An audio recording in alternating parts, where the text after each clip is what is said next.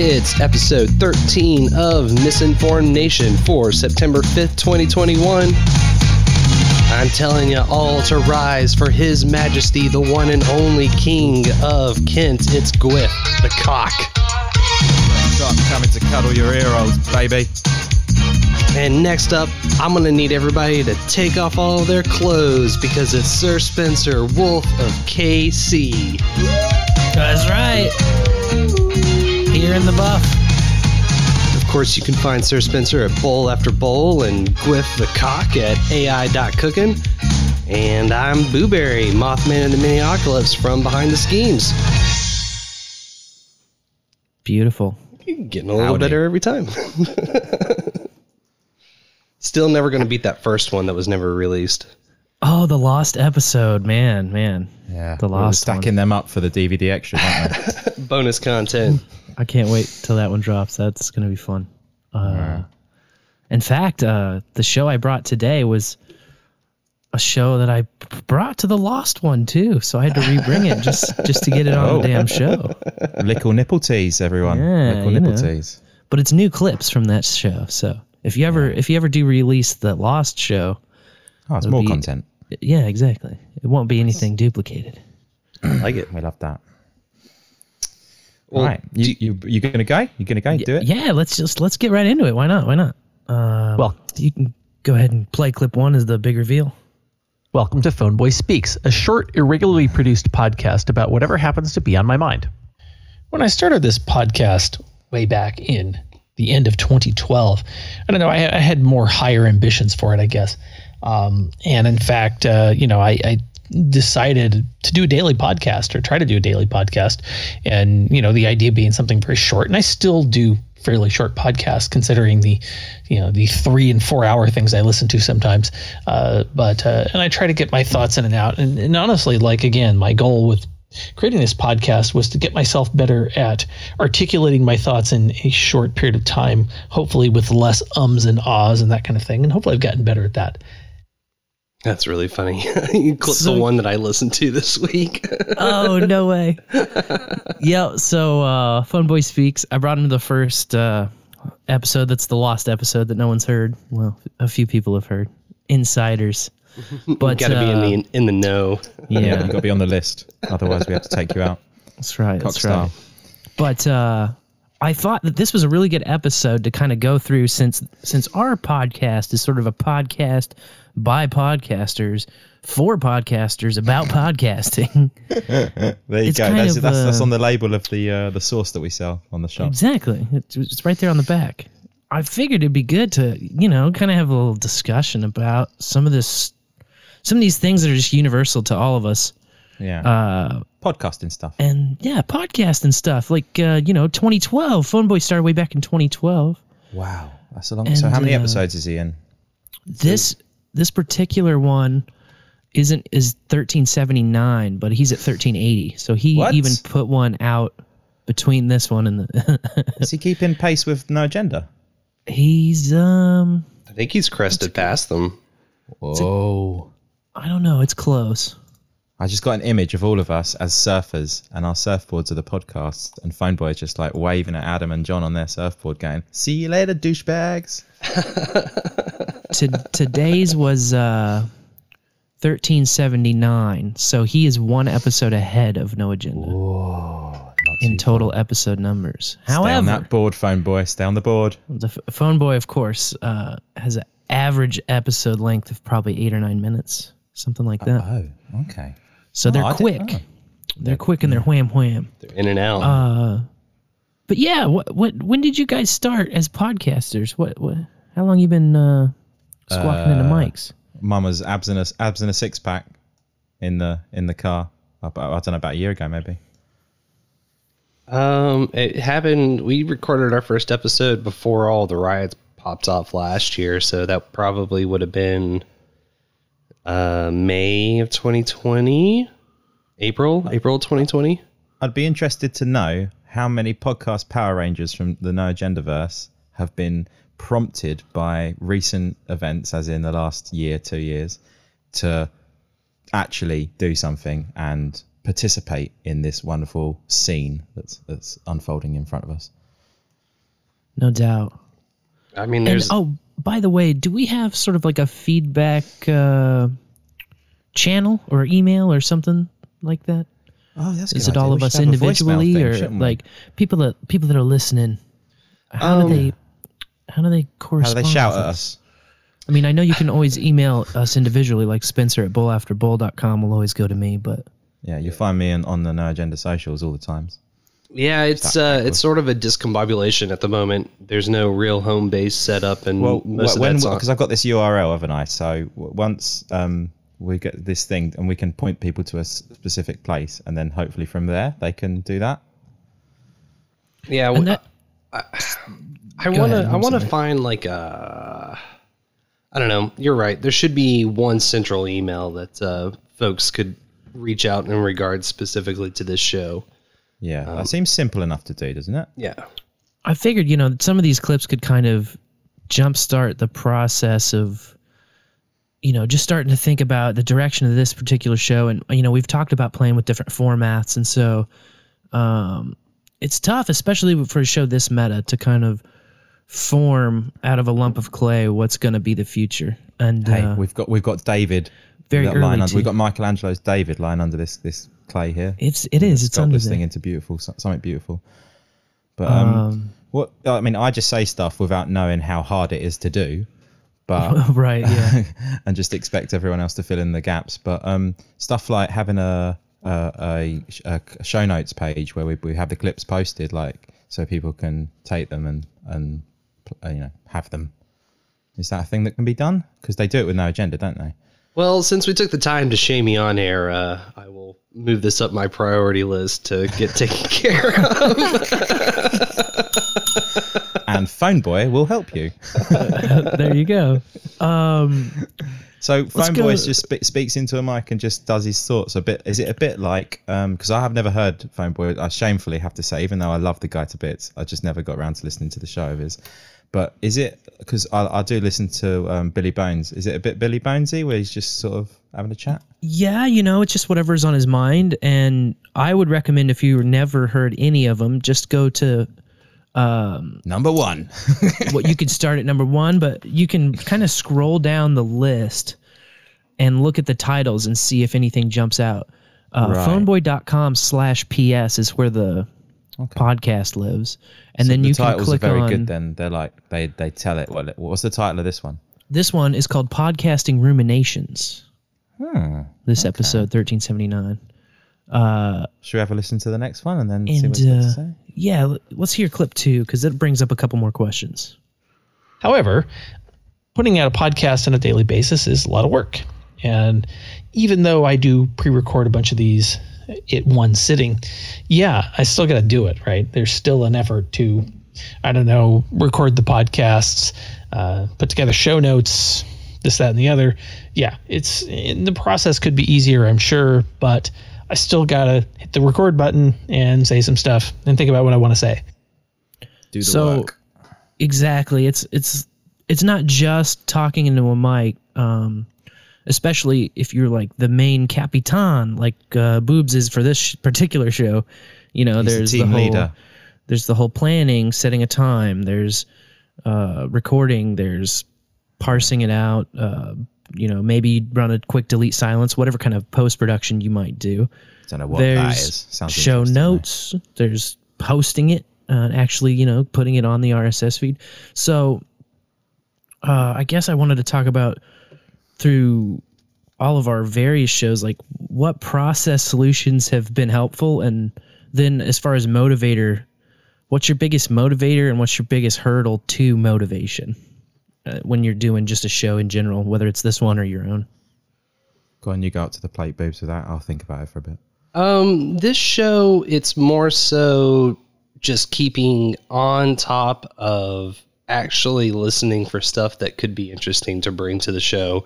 Yeah. And remembering that there's only 7 days in a given week, and you better get that fucking message out if you want anybody to play with you come Friday at the absolute latest. And I'm sort of in this realm where Monday, Tuesday, Wednesday, Thursday go by so quickly, and then it comes to the weekend, and that's when I usually start to prep for Behind the Schemes, which is, between the show art and cutting together the intermission sound bed, and then doing all the show notes, that could be Saturday, Sunday, a Sunday into Monday when I get off of work at 3:00, all the way up until show.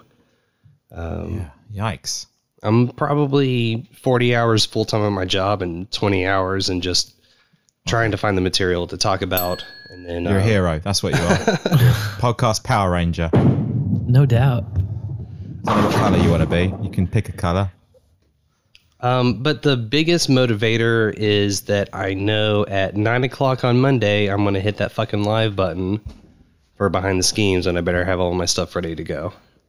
Yeah, I would agree with that weekly thing, at least for Bowl After Bowl. It's like there's a certain time where it just DH Unplugged gets over, and then we switch live, and then we're going. It's like... Yeah. So it's time, is what you're saying. The onward march of time. Yes, the whole show must go on thing, the performative aspect of it.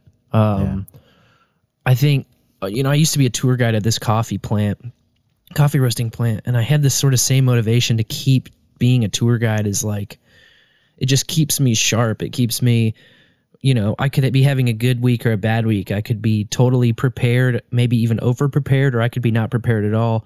All of these different circumstances, when the show goes live, all of that doesn't matter. It's like time, and you have to be there and you have to perform and you just have to be on no matter what the circumstances.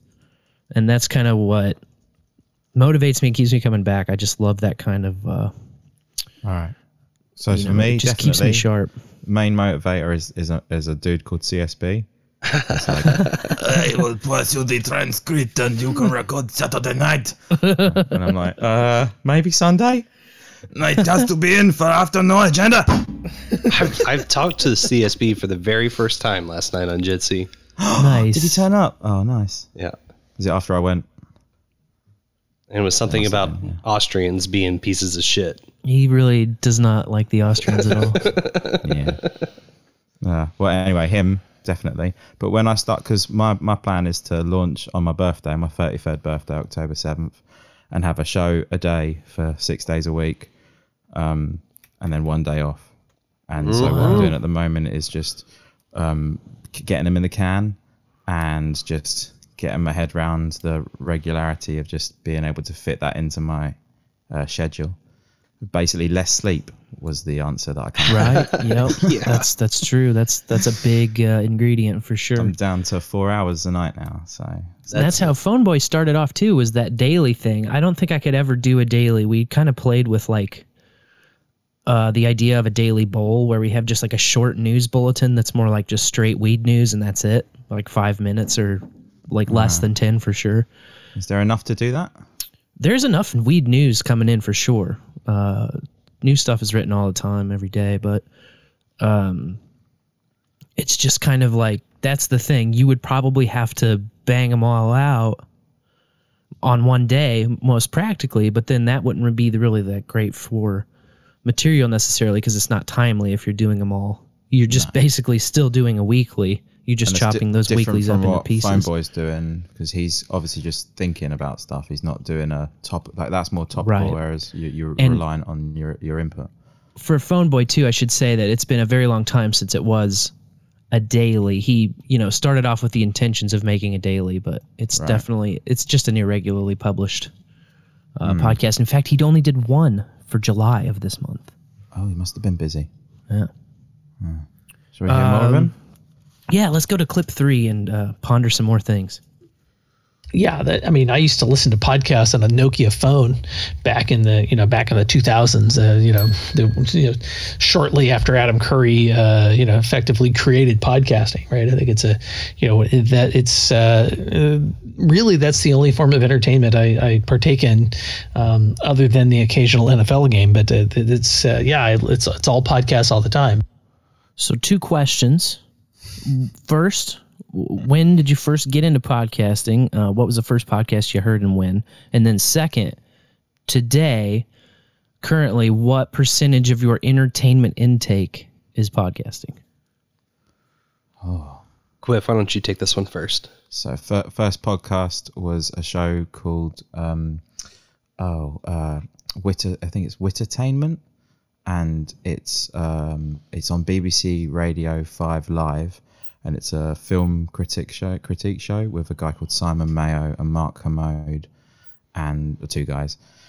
And one's a film critic and the other one's a radio guy who's on BBC Radio 2 in the afternoons or something, has like a daily drive show or something. So they're pros. And I used to listen to that through college when I was 17, which was, was it like 9 years ago? I don't know. What was I? 32 soon, so you didn't have. No, 33 soon. That's the one. Anyway, yeah. I used to listen to that. That was good. But then when Trump came along, it just turned into a anti-Trump thing, and they had their little memos for higher ups, but in a weird way they kind of both. This is the thing, right, with the indoctrination that goes on and the compartmentalization of that indoctrination. People that work on these shows and these personalities, they're not having to make up what they're saying. They're feeling what they're saying because they agree with it. They're passionate about what it is that they actually genuinely hate.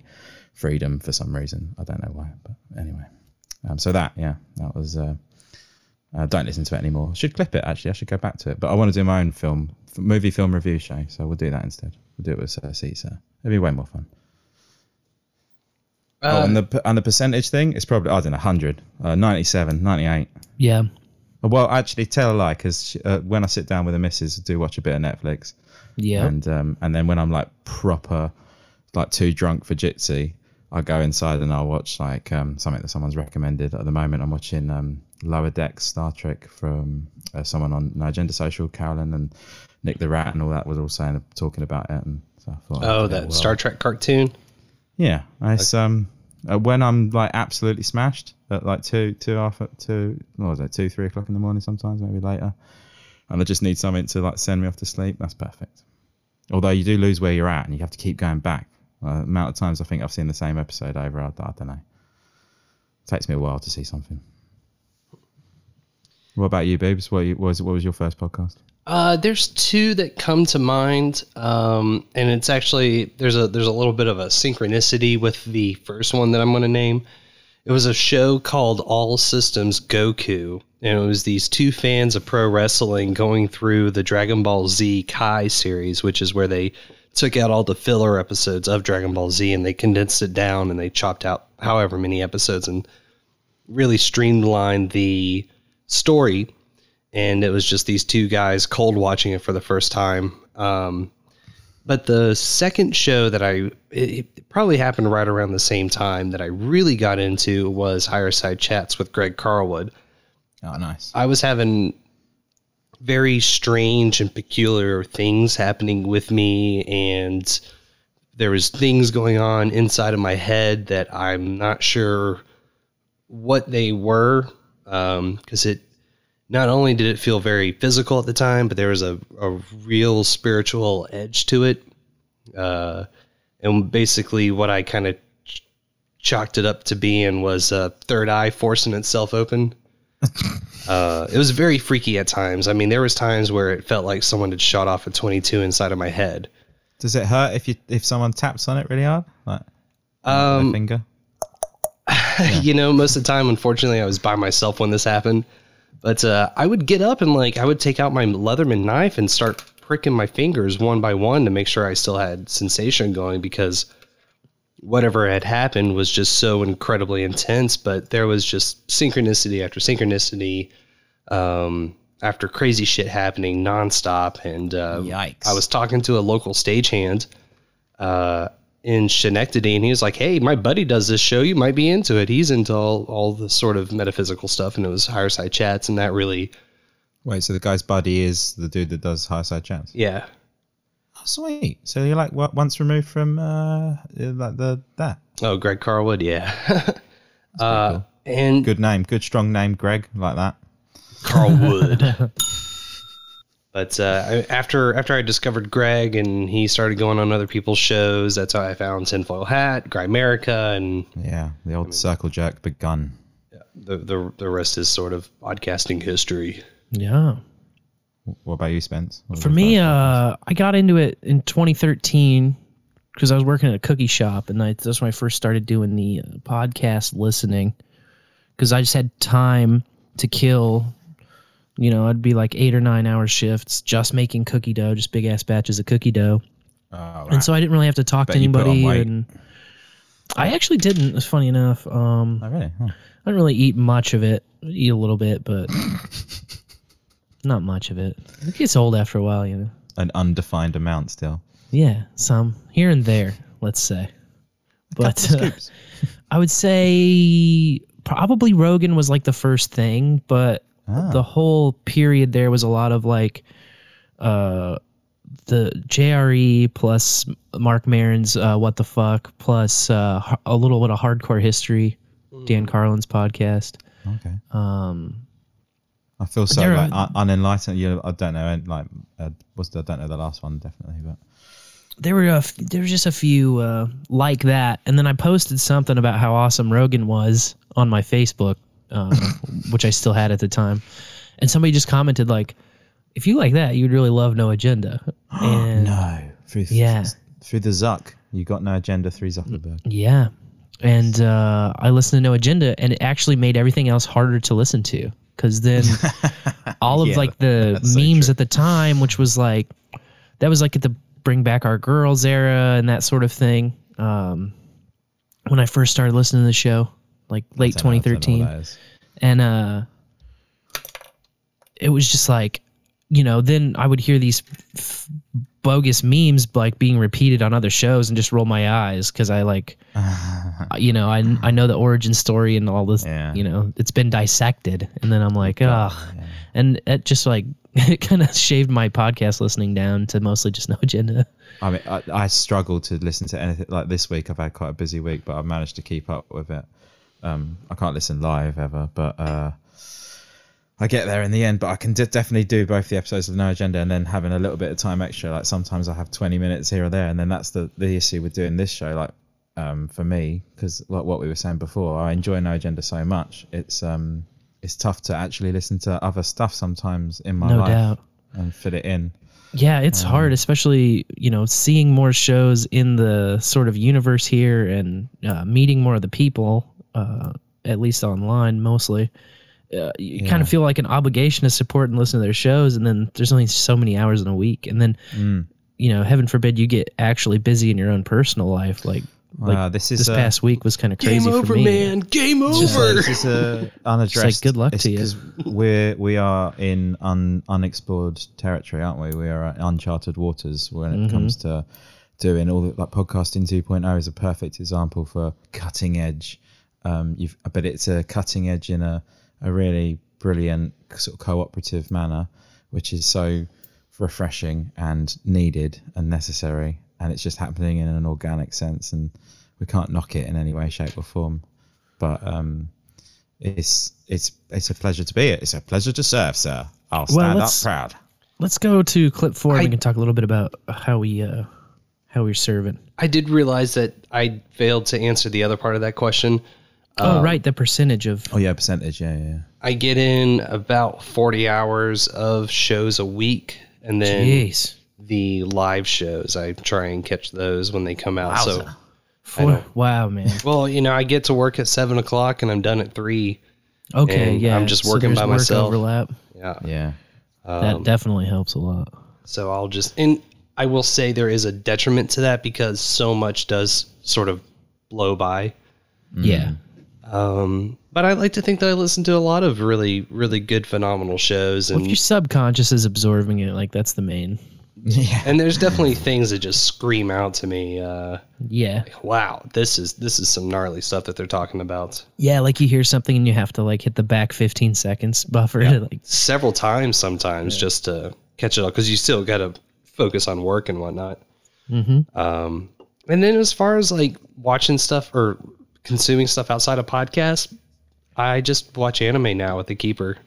Nice. That's what we've been watching. My Hero Academia. Nice. We're doing Kill a Kill, which is the famous You Pigs in Human Clothing ISO from No Agenda.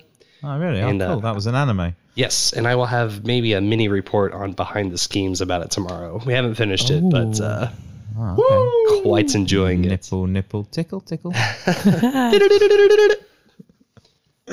Shall I hit you with this clip 4 now? Yeah, let's hear clip 4. Like getting into podcasting was, I was thinking, I don't know, maybe somebody will like what I do, and I'm not. I'm certainly not putting a huge amount of production value by any stretch of the imagination. I mean, it's just me speaking into a microphone. How hard can it be, right? I mean, I used to record these things on my phone. I don't do that anymore. So what brought you from listener to caster? What was that? What was that catalyst? Maybe boobs first. It was the, I think it was the government creating that monster, and they took my job away from me and sent my ass home because they deemed me unessential. And then drank for a couple of weeks while I tried to figure out if the show was going to be going back out on tour or not. And then from there, I was like, man, I want to do something. I got this time to actually do a show for myself. And I mean, that's the thing with theater. If you're going to get paid for it, you're always going to be doing somebody else's show, which is fine. I'm a big supporter in getting a job and working and doing these shows and being a part of the crew and making the show happen and yada, yada, yada. We're jerking each other off behind 55-gallon drums of magic backstage that all just make it happen. Yeah, it's brilliant stuff. But no, I wanted to do something myself. That was pretty much it. You got to have some purpose, didn't you? Yep. Yeah. Took a while to get consistent with the show, but once I got home from that tree climbing gig, it really sort of cemented in. Once we going live, we'll make you get your shit in gear so that you're doing it once a week. That's what I really love. That's kind of changed our game in the last year is that live aspect. It brings this urgency, but also this, I don't know, there's more energy. You're tapping into people who are like supporting you that you can just see in real time, with a chat room and a live stream. Like, it's just, there's so much more. There's so much more in the voicemails. I was thinking about this earlier, and I was thinking about podcast and the word and how people have latched onto pod being a thing for a podcast, and I'm listening to the pod and all that. I think they're casts, but then when I was thinking about the movie film review show, I'm doing that in two senses of movies or films, and so I feel like there are pods, and there are casts. No Agenda, definitely a cast. There's a resonance that happens throughout listening across this world where what we're on. Because it does span when you're on the old jizzies and you're talking to 3-4 different time zones at once. We've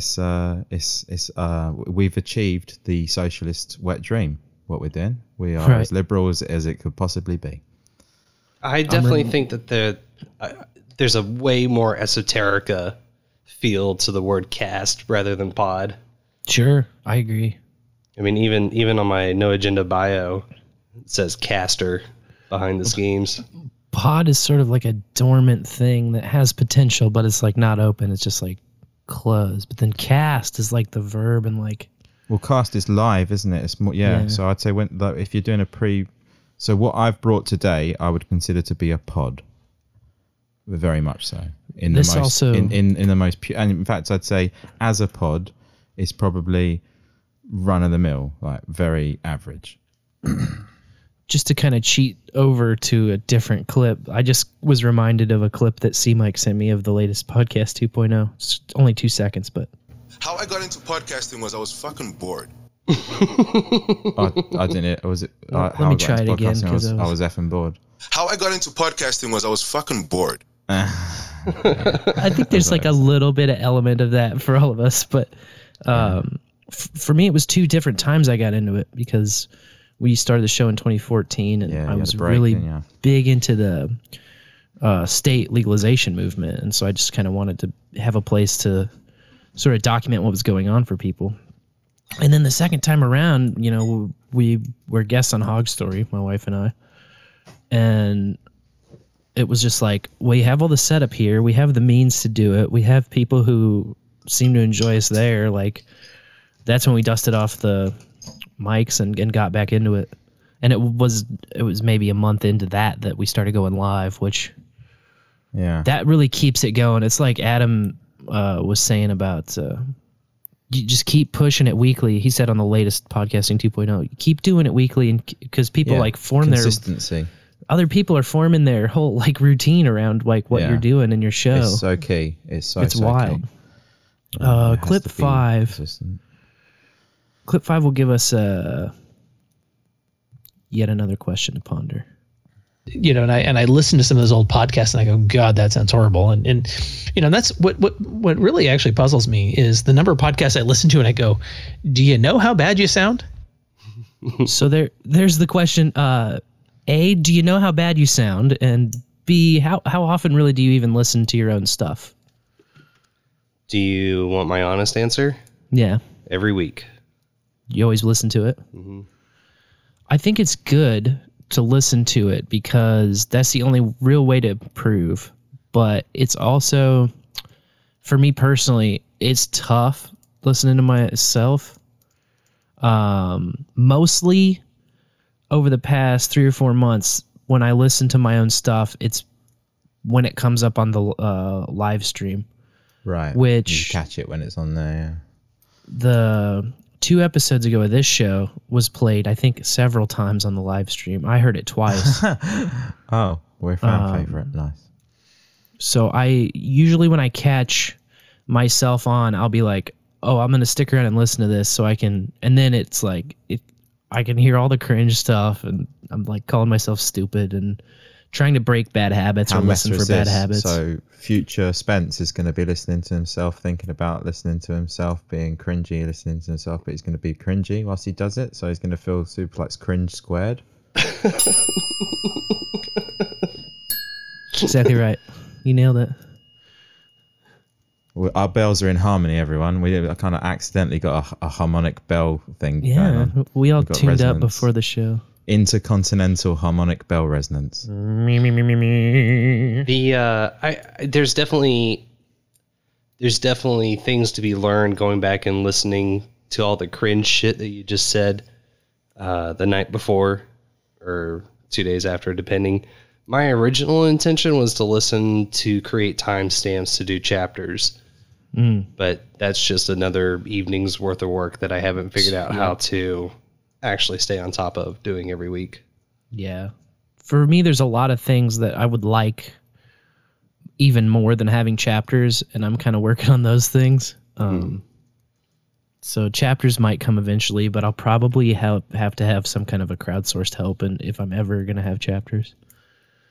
And then that clip brought us the ISO that I sent you to, which I'm sure. Oh, really? Oh, I thought it was earlier on at the end of, I think, the second clip. What was it? Yes, What's the ISO? The ISO. I'm sorry, I forgot to circle back and grab that one. Oh, no worries. The ISO was just, do you know how bad you sound? Which we always got to keep in mind how bad we sound, I think. It's like make sure you send them to John, because I think he needs help with ISOs. It's a powerful motivator. Do you reckon you can send John ISOs on the slide? I will send... Because he didn't come up with much last time. I felt bad for him because he was like, "Oh, I was going to go to Sophia," but and you could hear that he wants to have something, doesn't he, to bring to the table? He's jealous of the. I sent a bag of our ISOs to Adam, and he totally overlooked the Joe Rogan "Scientists Do Science." Ah, I know, which is a classic. It's a gold. That's a good one. I think maybe John would revive it. I don't know. Let's see. Do you know how bad you sound? You can't. You can never really know how bad you truly sound, I think, but it's important to try to listen. Yeah, but that's why we've got podfathergear.com. Although it's gone now. You have to put it into an internet search engine as a query. That's right. But at least we're not recording on a phone. Yeah, or a Blue Yeti. Or a Blue Yeti. A bit disappointing that Phone Boy's not recording on a phone. Shouldn't that be a shtick? Right, yeah, that's true. That's a good point. There has been a couple of episodes of Behind the Schemes. I've had to have Malachi host the episode and send me the clean feed link through my phone when I was traveling. Oh. It's very strange times indeed. Yeah, on the road. Let's get into clip 6 and talk a little bit about gear. I've got a Rodecaster. I can push little buttons and drop the mic if I want to. But that's a whole nother, again, I don't normally do that on this podcast. So do you have buttons to push? And do you think shows are better with those kind of drops and sound effects and silly things like Depends that? how good you are with it. Sir Seatser is a great example of being, he's got all the energy and effort to make it work, but it's so tough, isn't it, to drop it, and it makes his product all the more merry because you can kind of listen to it more than once and pick out more than one things from it. But then you never have time to do that, I guess, unless you're a proper abs and a six pack fanboy. I'm not ashamed to admit that I'm a fanboy. He's so good. I think it's great. I love it. I can't wait to get this mofo ship of mine up in the air and flying. It's being built as we speak. Still got the plastering to be done. But when I do, I'm going to have bells and buttons and lights and all sorts going on. But I think it's great. Yeah, I think it's part of the shtick, isn't it? Yeah, I love having the buttons because it kind of challenges you to get really like clips that can be used in multiple situations, like really flexible clips. Yeah. What? And also to get there's also a little bit of sometimes some things are just so golden that they don't deteriorate. Because it builds up that sort of that history of like you have an archive then, don't you, as you go along. Right. As time passes, you have and also the producers, they dig it because they know what that refers to and why that's funny. It morphs into kind of the format of the show, and that's why like the last episode I was on when we were talking about the Grumpy Old Bins thing, and a lot of people are like kind of hand-wringing about inside jokes or inside memes or what if our audience doesn't understand this or this or this. It's like, part of building your audience is making those things that like don't make any fucking sense at all the first time they happen, but then with familiarity it becomes something. It becomes something actually incredibly meaningful over a period of time. And so just like you develop friendships where you have inside jokes and you have dumb phrases that you could say to a friend, and if they're in the know, they know exactly what you're talking about. I think the same can be said about building an audience in a show. Like if they don't get it, then that just means they need to pay more attention or they're not going to get it, but it's not a big deal. But those are so crucial for developing a core audience. If you're ever going to have like people that are really into you, you're going to have a lot of stuff that doesn't make sense at all for a first timer. Are you in love with an ISO? Oh, give it to me. That's what I was going to say the audience is asking for. You brought this on yourself, man. You set 'em up. I'll set them up. You can knock them down. What was you going to say, Boobs?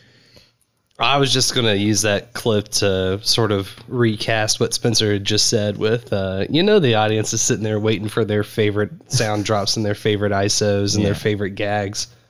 Yeah, of course. Some of them for behind the schemes, I'm definitely making sure, like Spencer does with the phone jingle for Bowl After Bowl, make sure we try and get that one every show. Yeah. And then the Bill Hicks value for value model. It's beautiful because some of them become parts of your structure and parts of your format, and then others just become like an easy way to react and not necessarily have to unmute yourself, or maybe a funnier way to say it, or they're like emotes, when you text those annoying little pictures that people send that's so ambiguous.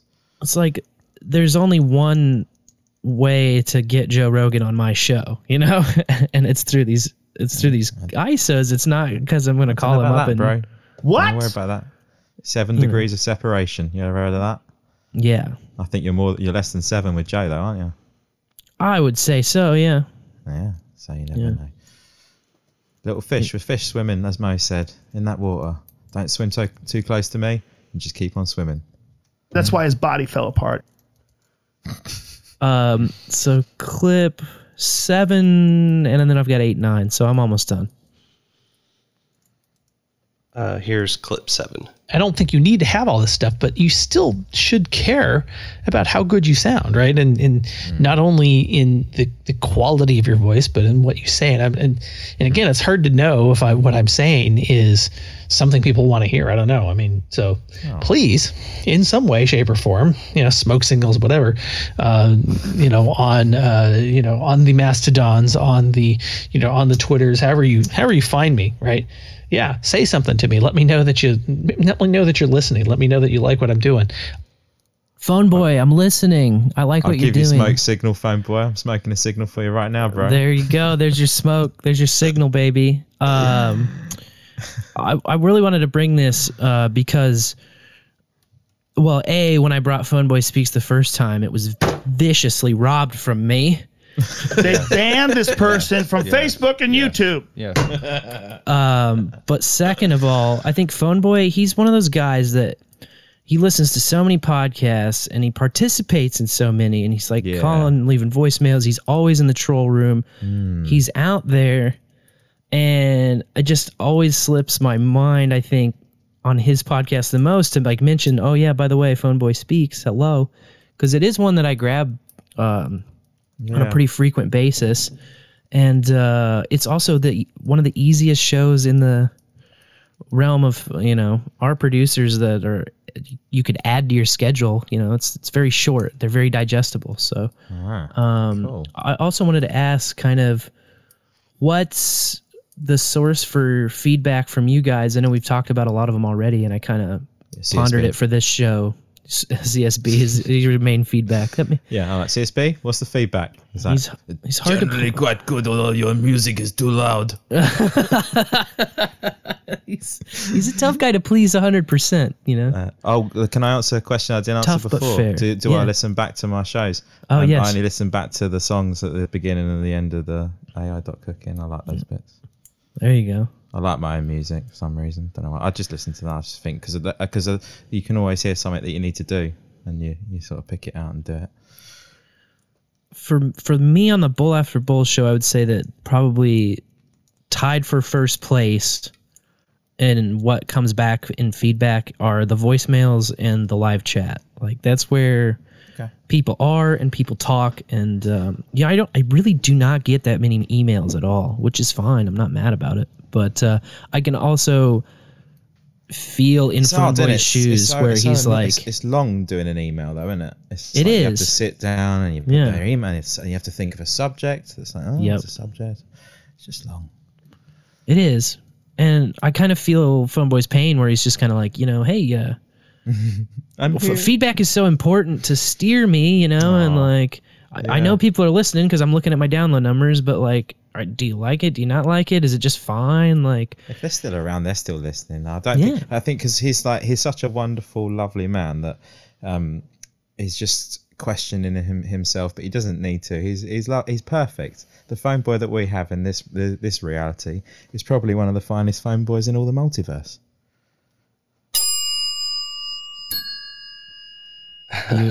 Beauty. Clip 8 is sort of, I guess, related. On my website, there's actually you can even leave me a voicemail. Good Lord, there's that too. That's kind of how I participate in a couple of podcasts. It's a good way to participate. Maybe I'll I don't know. Maybe if you want to place a call, go for it. I'm certainly game for putting in some voicemails into the podcast, or maybe responding to stuff. Hey, who knows?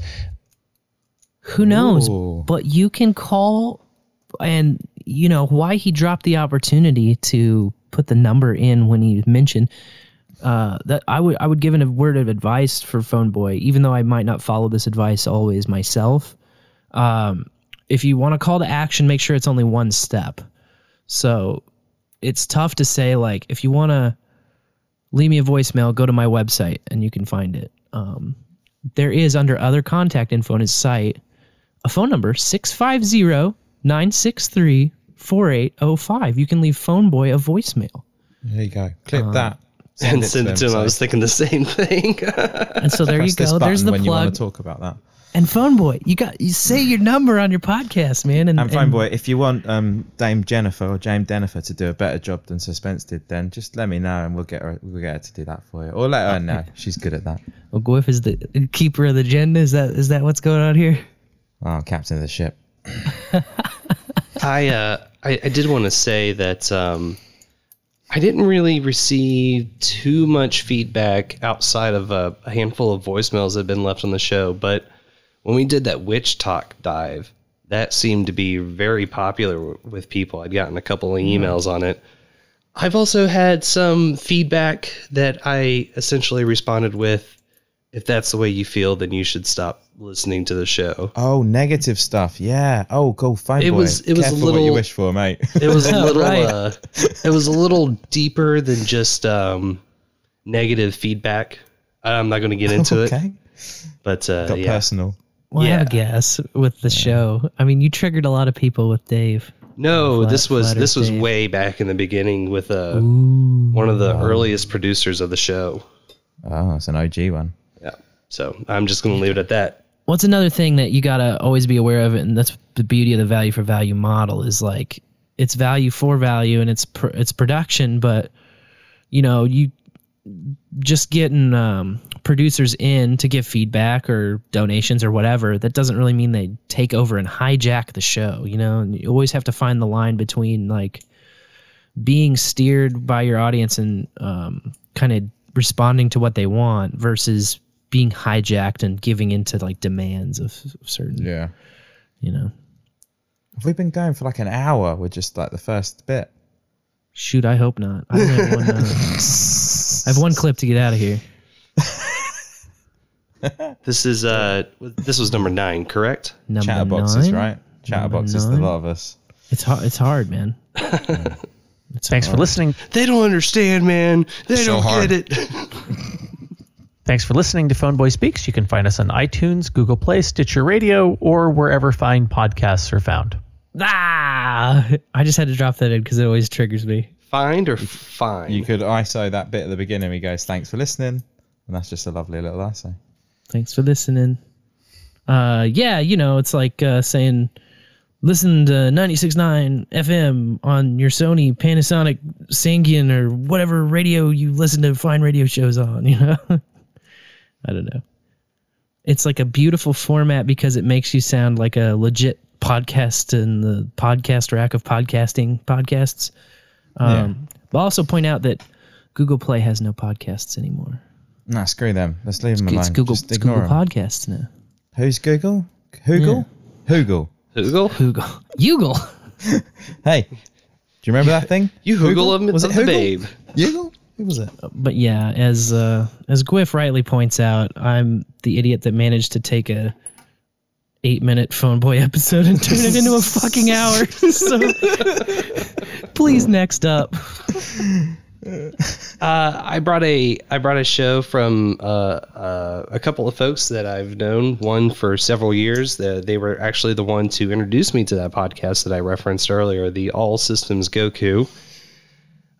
This was a little bit of a bittersweet, sad listen for myself. I've been touring since 2012, and this is now the time of year where people are gearing up and getting ready to go back out on the road.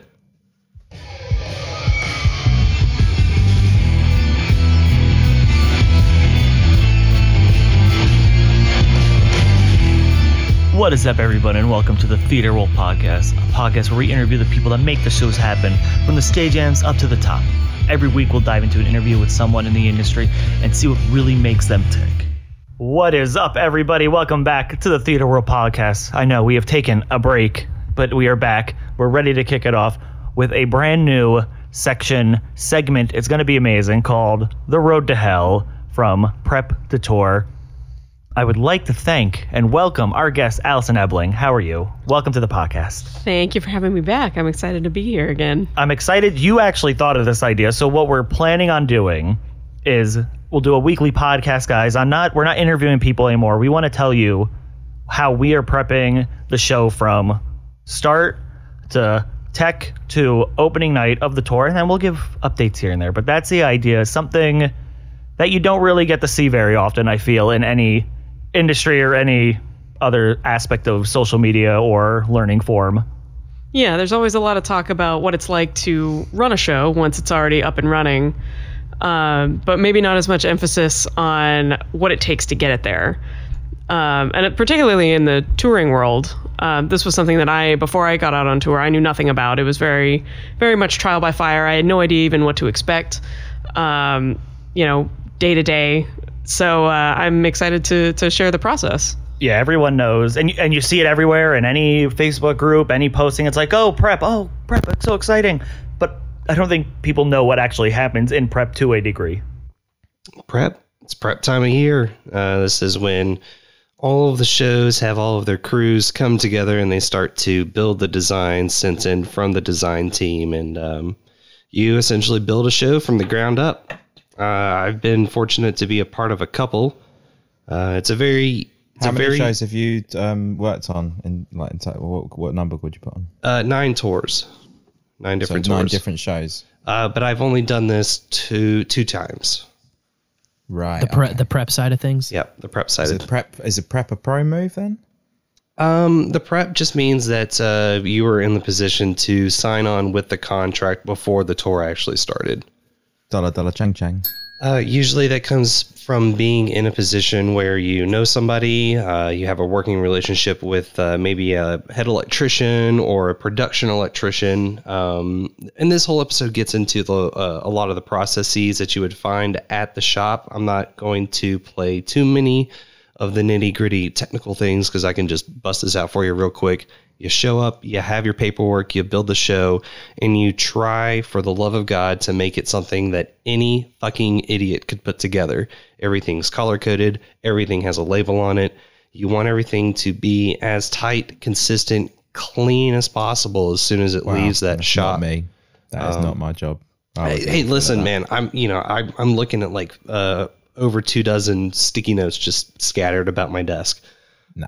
But when it comes to being in that position where you're looking to shave off 5 seconds here, 5 seconds there, over and over 20, 30, 40, 50 times a day, that time starts to add up. So even if it is just putting a different color E-tape wrap on the ends of connectors to match them up, I mean, that's stuff that's just going to make your life easier because you can point to anyone. And I literally mean anyone, from people that look like they just partied and then walked out on stage and you just want to reach over to them and be like, bro, are you okay? Like, I feel concerned for you because your eyes are freaking me out and you're so incredibly high, to trained professionals that have been on the road before. And you can just be like, hey, here's the truck, and they just build it for you. Some people will look at you and they're like, I don't know how to tie my shoes.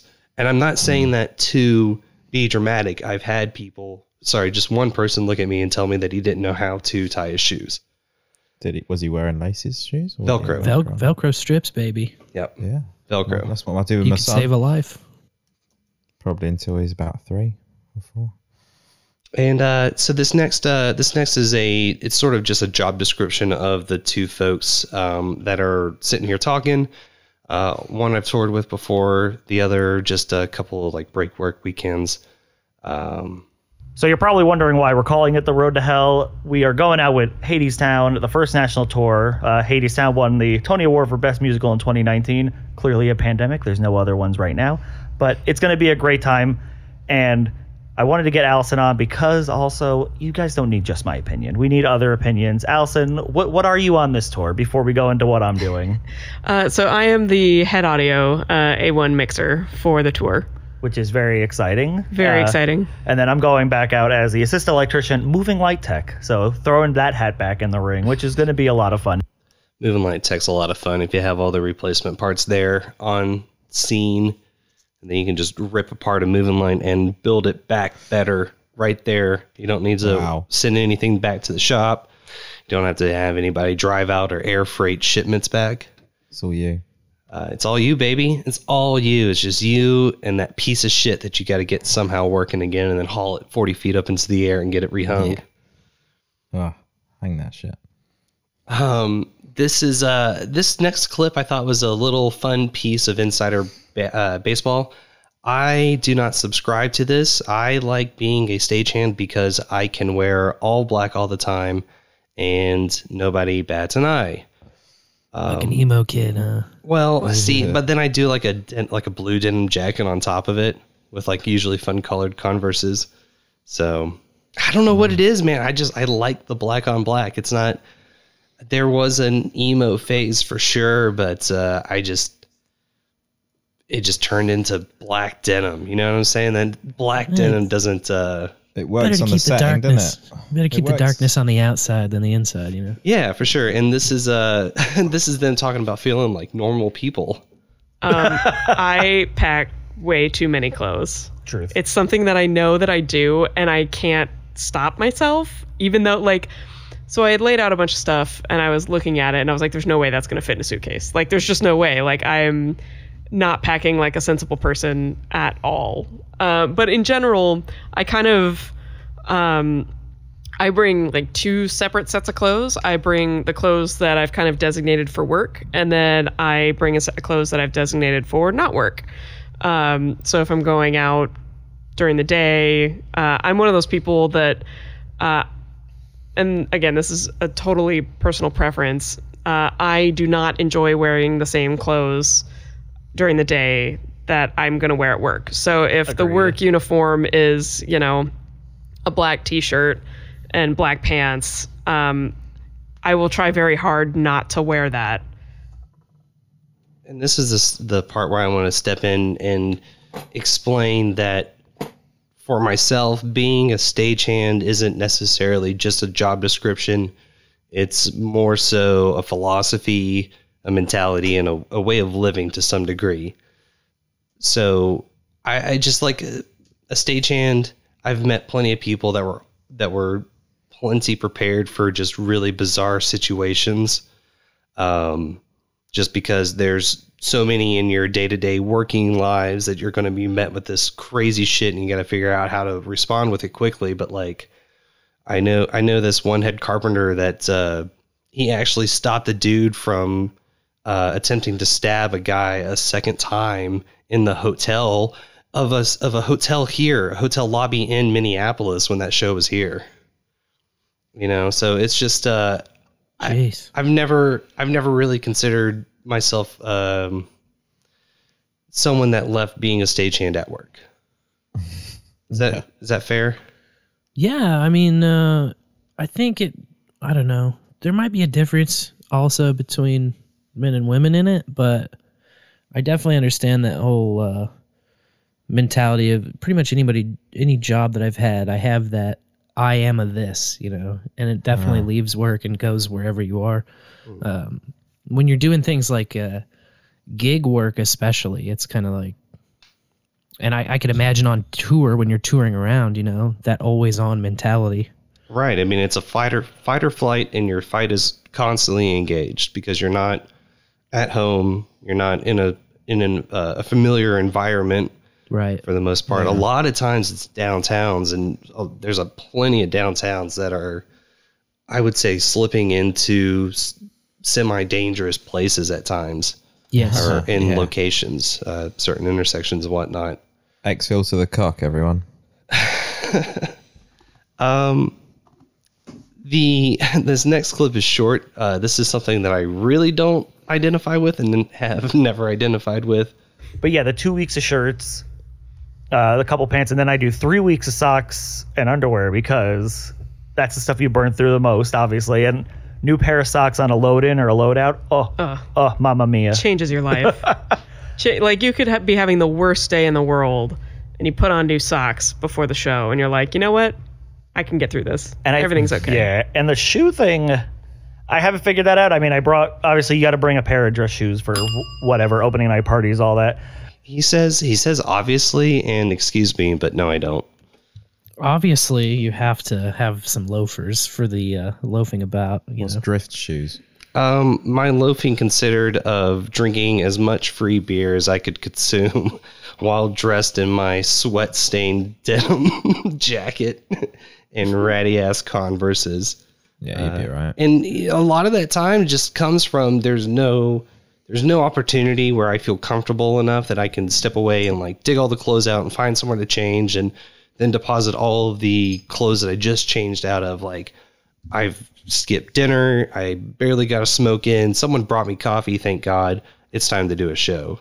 So when it comes time to going to these opening night parties, I just want to get there and sit down and eat if I can manage that, or just start drinking, because you've got all of this adrenaline just fucking sweating out of every pore and you're crashing fast. So you better get what was worth it out of it while you still got the time. Waste no time changing or anything. Just get straight there. We got things to do. Yeah, I guess. Yeah. The next clip, would you guys like to hear about what sort of tools you should bring to the show? You got any interest? Definitely. Got to bring the tools. Yeah, what's the tools? Let's do this first one. What's I got in the 3. tool bag? 3 of them. For me, it's been very different show to show.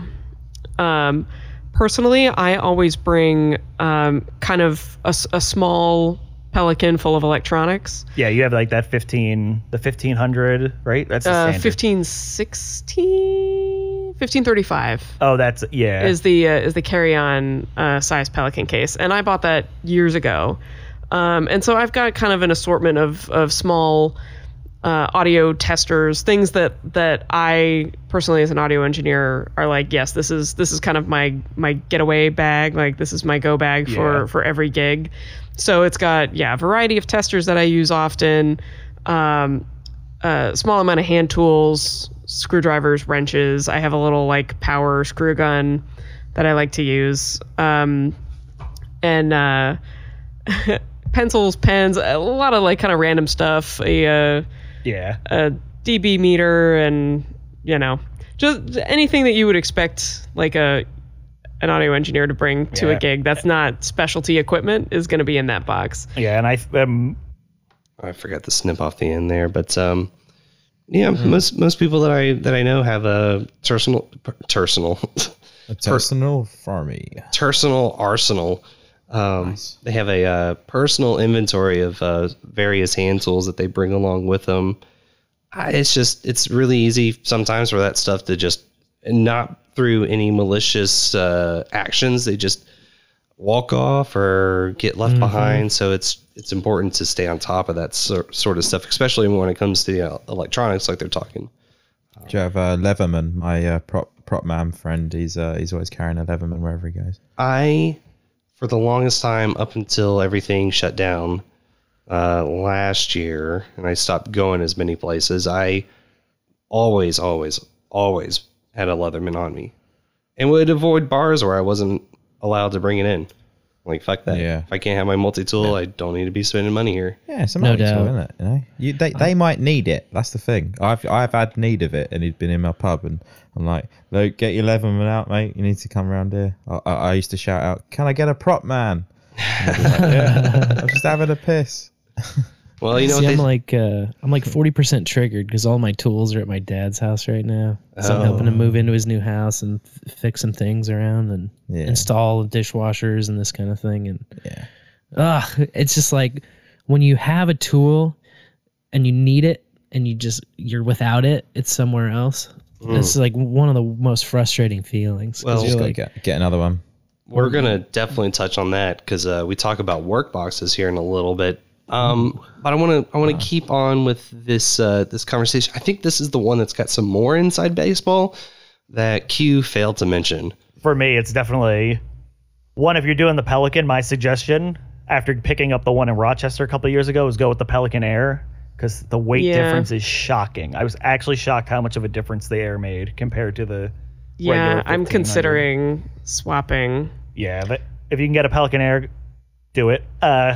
And then tools for me, I am 100% on you got to get a chalk pouch and go that way. I went during the COVID period. I got a leather one made up, a nice deep leather one. Amazing. I love it. You can pick up it's a pretty deep one on Etsy. There's a stagehand who makes one. I think it's like Oakland. I'd have to look it up. I'll put it in the description, but she does great, and they're cheap too, and they're nice cloth ones, but support another stagehand. But that's in there. Obviously, a regular 8-inch or 10-inch crescent wrench. Pick your poison on that. If you have an ultimate ratcheting stage junk tool, throw that in there, but don't let it lose sight, because you lose that thing, you ain't getting another one. Do you want to know? Like treasure? Is that like golden treasure? Well, I'm gonna find a picture of one and drop it into the chats here in a moment. Okay. The ultimate focus tool. These things were a hot ticket item for a little while. It's one of those tools that hits all of the marks for people that are looking for the perfect one, like 10-in-1 sort of tool. What he failed to mention was that he would go and buy them up when they started to fucking get sold out, and he would keep a small stock and resell them. Genius. Oh. And capitalism, baby. Mm-hmm. Yeah. At the time, I don't want to get into it too deep. I was just like, come the fuck on, man. Yeah, when you know, baby. Tools. But I want one. Yeah, I got another photo here. I've got one. It doesn't work well for the sort of stuff that, the sort of lights that I hang, because I got big man hands. So for the most part, I just need a wrench if I really need that extra leverage to get a clamp undone. But it's the big fat U-bolt clamps, or with a wing nut. It's a big fat one, like 1.5 inch wide nut. And you don't really need to crank shit down all that hard. You just got to do like a quarter turn past hand tight. This is really great for a specific type of C-clamp that you would see most like Parkans or ellipsoidals. It's the sort of the longer snout lights. It's perfect for this shit because that little ratchet head fits right onto the square bolt of the clamp, and you got a little ratchet. You can break shit or break the actual tension on the bolt. It's pretty easy. I'm gonna skip past the tools here because I just wanted to point out the focus wrench. This is something that I was encountering with my last contract negotiation, and producers really don't like this shit anymore. Now it's my work box there for the shop, and it'll be coming on the road. And I know, I mean, maybe we'll talk about this eventually, but like work boxes are a fought issue on some tours because a lot of them become personal. Yeah, it's all about truck space. So, back when every show was 10 trucks and everything just rolled on, it wasn't as much of an issue. And yeah, everybody could have a work box that was full of their personal gear, not just personal tools, but, you could use that work box for whatever you wanted. Now, at least it's been my experience on tours, personal work boxes are pretty frowned upon. Yeah, it's got to be show boxes. It's got to be show essential for that box to be on the truck because every inch of that truck costs the producers money. Yeah, and mine is, I could have this argument with people, I'm sure, but mine is legitimately a moving light and or toolbox. There's so many. I posted photos if you guys follow on Instagram of it, and there's just tools everywhere. There's bits and spades and everything everywhere. There's office stuff, rigging stuff. So I feel like it's useful. But then that's the other conversation of tools. What does the company provide? And right. And the wear and tear. That's a whole issue that. Right. When it comes to your personal tools on a show, depending on the company that you're working for, that line can get blurred a little bit in terms of, who replaces the tools when they need replacing. When it breaks or gets taken by accident. Mm-hmm. Now, I'm a big proponent of a work box on tour should be no questions asked. Trucks the truck pack specifically are an ever evolving work of art. And once you get it, you got it. But it usually takes a couple of weeks to really figure out how you can adjust the way that the boxes not only roll into the truck, but the way they're oriented, how you maybe like throw cases on top of cases. it's something that can change, and producers will tell you, oh, there's no room on the truck. And I can say, how do you even know that? All you have are fucking boxes on your drafting software. That's all you got. You just got some computer generated lines. And I've worked with people before that will refuse to adjust the truck pack. And it's almost infuriating because there's just certain things that need to happen at times when it comes to putting on these shows. Like, for example, in order to start hanging any truss or any hard pieces, motors need to be hung so that they can get ran out and then clip into the rigging for the truss or whatever. In order to run a motor, you need power. Power should be the first thing that you have situated as soon as you are in the door and cases are rolling off of the truck. You have to have that power ready to go as soon as possible. However, if your power is in the nose of the truck, so it's literally the first case to go on and the last fucking case to go off, you're going to have a problem, because when it comes time to load out, you won't be able to pack the rest of the tour until all of these motors are flown all the way in, landed in their cases, and the power is pulled. And then you have all the feeder pulled up too. The feeders is what feeds the like the 208 racks and whatnot. And people won't adjust shit like that.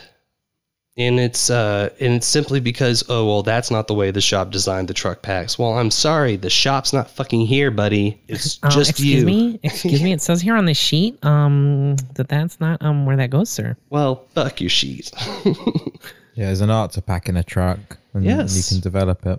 And you know, the last show that I showed job. up on, it was sort of a travesty to watch. I'm not going to get into the specifics, but when myself and the assistant electrician got in there and really started playing with stuff and seeing what we could adjust and the way stuff came in, we ended up scooting the entire load of the truck further into the truck by about 6 feet.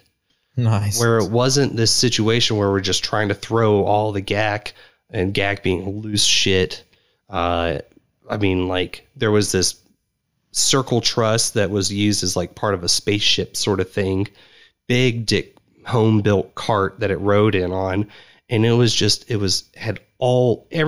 everything that was just left around. Like, it just goes on this rack. Everything just goes on this rack, and it ends up being like 2,000 pounds, you know, and it's so big, it's hard to maneuver. And it's just, you know, everything has a home. Everything has a place and a home and a name if you label it. I never put things back. She's I'm always so bad at it too. The missus.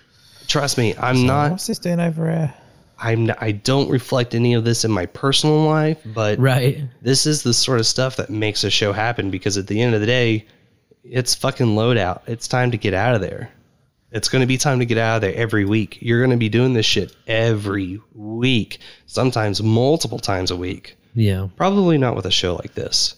I can sort of relate to the loadout concept with construction when I did that in high school, because it would be like you show up to a job site and the tools and hoses and all that shit had to be rolled out a certain way, or else the job's gonna take longer. You'll be stranded out there for longer. Yeah, nobody wants to stand around. Find something that you need. And I will say, some stagehands will try and push the clock. You know, it's like, oh, I can get another hour of overtime if I push these cases really slow. You know, it's like, genius. I'm no fan of the producers, but I'm also no fan of that either. Like, at the end of the day, you know, fuck your paycheck, fuck my paycheck, fuck the producers. Like, it is time to go. All right, okay. There we go. That's what we'll put at the beginning of the episode. And the thing that I'm kind of bummed out about is this is the sort of stuff I would be doing right now, but I won't take the shot, and I'm gonna sit this round out. Maybe the next one, maybe them all. We'll have to see how they really claim religious grounds or something. I don't know. Well, I mean, there's still all of the other rules and regulations that you fall under. that essentially label you as a crazy anti-vaxxer. No, I'm just going the right. Nancy. I'm going to the Nancy Reagan route, man. I'm just saying no. That's all. Resist we much. Don't give up an inch of ground, otherwise you'll never get it back. RBG, I dissent. Well, it's just, like I said earlier, exfil to the cock, and we'll sort this thing out. Yeah. Now, this whole episode is based off of the prep. They do get into how the production team, which is they're the ones that take the paperwork and the designs from the designers and work in conjunction with the heads of departments to figure out how this thing is going to tour. A lot of production electricians have their ways of doing stuff, and I'd say most of the time it's happened more often than not.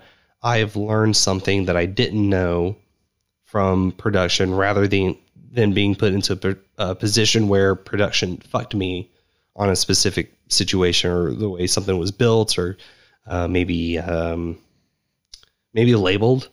Maybe the way the cabling was ran. It really just depends. But more often than not, you pick up cool stuff because they've been good chances been around doing it way longer than you have.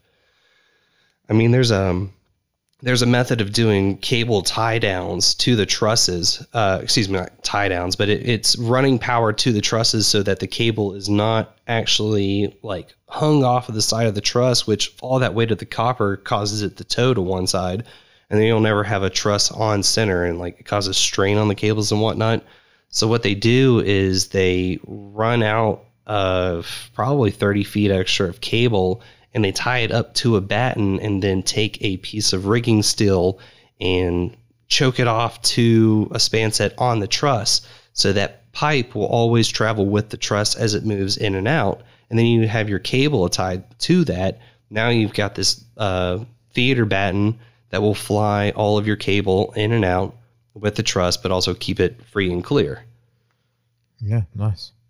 And it's just little cool stuff like that. Doing prep work, doing production, it's really fun to figure out stuff like this. And a lot of practice, I suppose. Like, because you can't. Is that stuff you learn over time, I suppose? Yeah, just over time. It's doing a show in an arena is different than doing a show in a small club, which is different than doing a show at a theater from all sizes, from little Bodunk theaters in Georgia to the JFK theater in DC.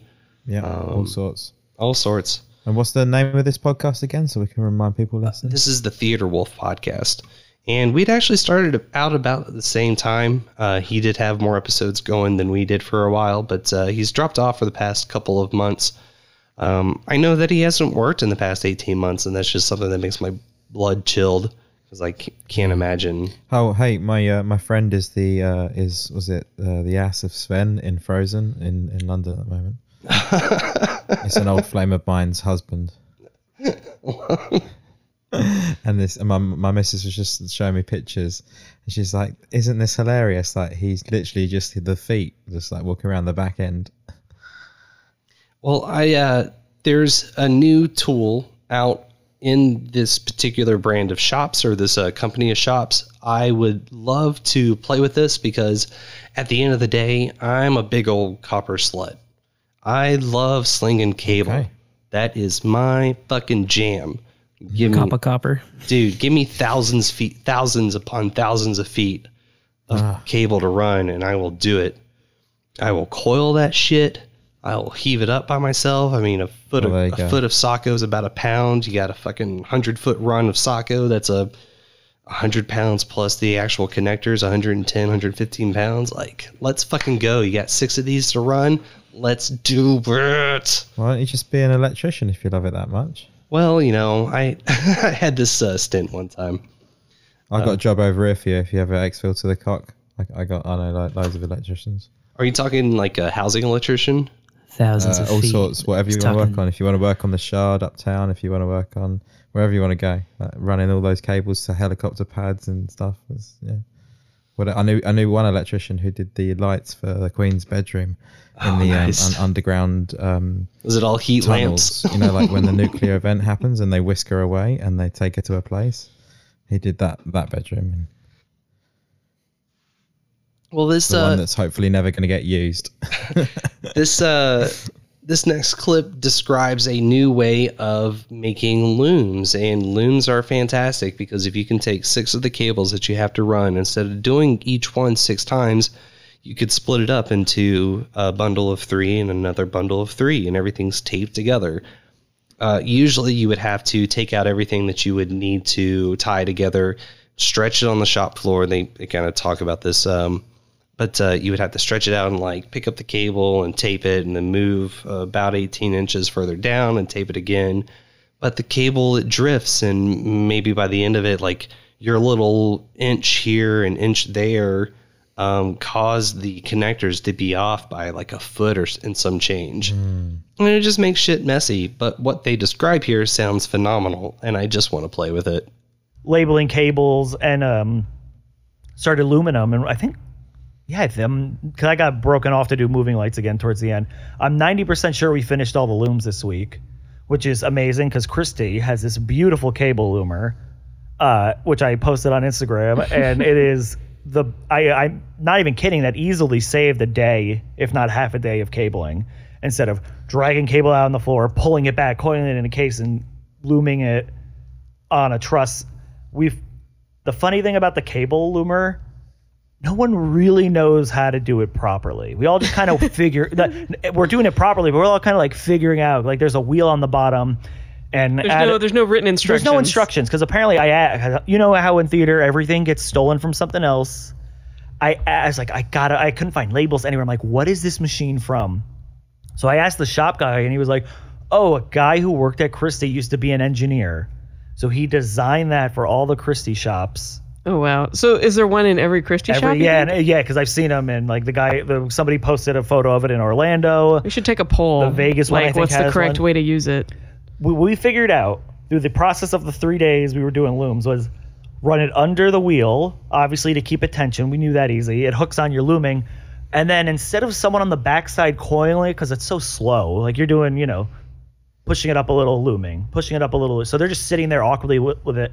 Let it flap onto the floor, just do whatever it wants to do, and then run the machine in reverse and coil it into the box. Yep.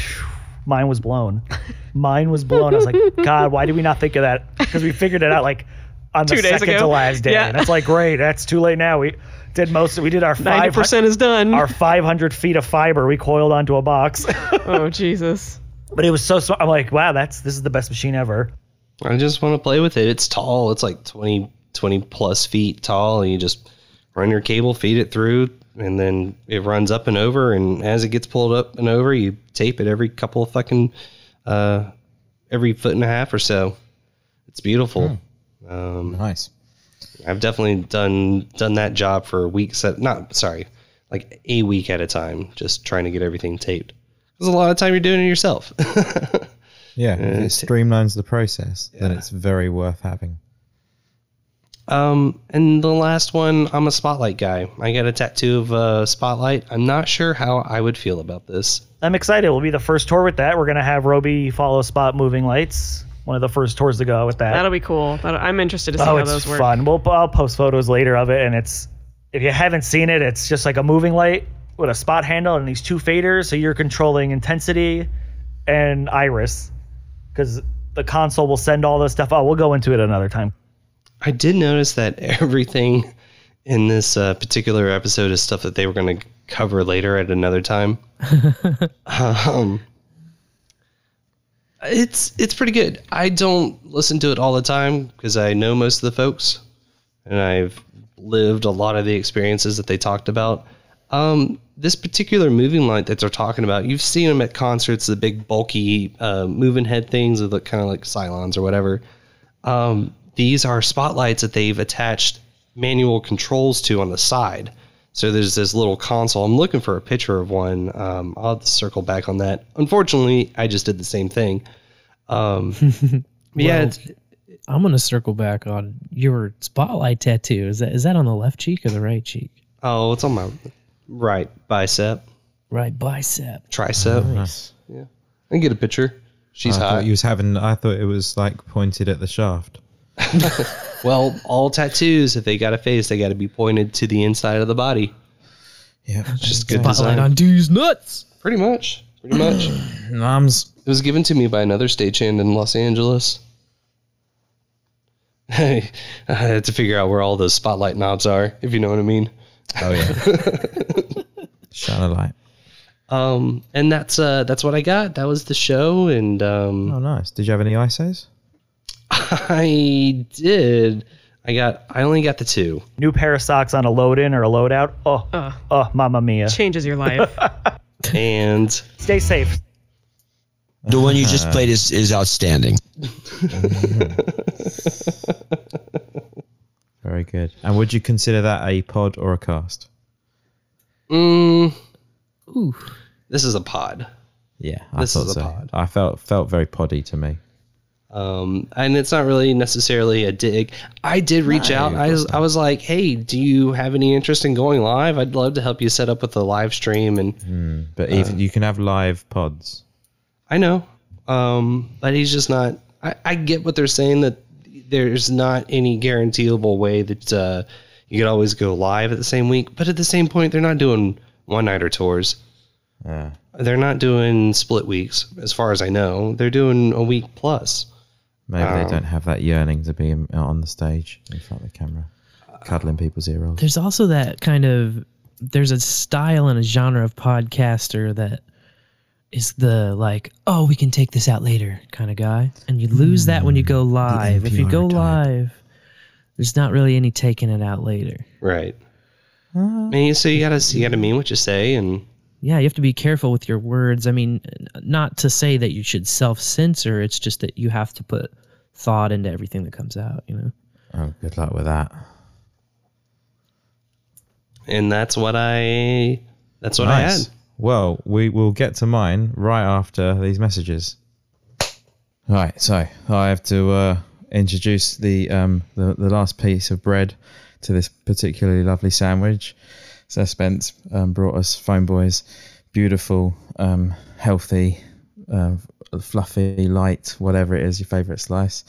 You had a nice meat, didn't you, with the tall talk? And that was good, wasn't it? We got into some decent salt beef there, I suppose. So this is a particular sourdough, which is quite a hate listen, I suppose, in many ways. When you kind of get your head around it. First, it's a very difficult piece here, and I have sweetened it with a particular variety of quince jam that is only grown in the cock. So enjoy the first intro, I suppose.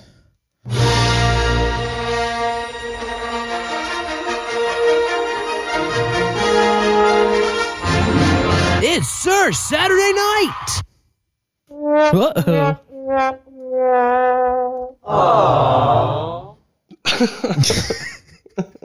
Oh, Lord. Yeah, so this dude was on Jitsi last night, and I thought I'd have a little chat with him and stuff. And it gave me all the impetus I needed to go check out because he was banging on about his show and how much work he put into it. So I thought, oh, this will be interesting. I wonder what it's about. Going in with fresh ears was an experience this morning. I can tell you that for nothing. I don't know if you guys have heard it. It's not very good. Definitely a pod. I have heard it. Yeah, I don't know how he did it. How do you reckon that's because some of that stuff? I mean, play my ISO. My ISO is pretty weird. Sir Saturday Night in the Morning is deceptively edited and is bad satire at best. Yeah, well, I did all that for him. Oh, did you do the processing or? I think I'm pretty sure I did the speed ups. I can't really exactly remember. I'm pretty sure I did that. I thought he had some sort of magic tech, but no, that makes much more. A few months ago, he approached me to do some intro work and voice work on his show, and I did it for him. Good stuff. I like that spirit. Well, there you go. That's the spirit of true communism that we're espousing here. The real communism that's actually existing in the world, which is the think tank that is the No Agenda Social Universe and all that. You're doing good work. That was nice. I gave him the benefit of the doubt, because I figure everybody deserves that. Yeah, that's a good thing. You did a good job there. All right, then. Well, let's have a listen to the second one because these are short and very painful, but it's like a plaster. If we rip it off quickly, we can all get out of here and start circle jerking each other in some other show. Realistic, strokey Bill, Bill the Conqueror, Bill the Retard, the People's Champion, the Rainmaker, the man who knew too much, the ghost of Christmas present, the man, the myth, the legend. Yeah. I just thought like the and AKA was just such a waste of time, so I thought I'd shorten it up for him. Maybe he can post edit it into that episode, and also I put a bit more music just going on in the background. I've just smartened it up all over basically, because I feel like it needs a little bit of tuning. Maybe I don't know. What do you think? That particular part, I'm pretty sure he clipped from a donor segment of Bowl After Bowl. Because when he came in, I just read his profile. You know, those are all of the. Did he tell you what it was like going to be about and what because I had no idea what it was until I started listening. No one knew until it was released what the content was going to be. Right. Well, if for anyone that hasn't heard it, it's about 15 minutes long, and it's like an interview that didn't happen. And last night he said I've done something that nobody else has ever done. But didn't Sir Gene do this with Adam, or did I contested it and said it might have actually been a legit interview, or I don't know.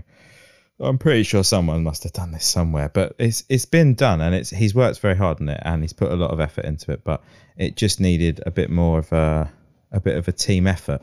I feel like, because he used the same like laughter track over and over again, and the and the levels, and it's and you can tell there's a lot of work put in there, and there's a little gaps in between, and there's some unnecessary parts. I did cut one thing out that isn't there, so let's play the third one and keep covering over this wound, I suppose.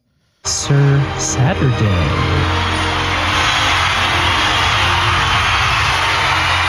Right. Thank you very much. Thanks to my band and the West Clark 7. I don't know. Iraq, Syria, Lebanon, Libya, Somalia, Sudan, Iran.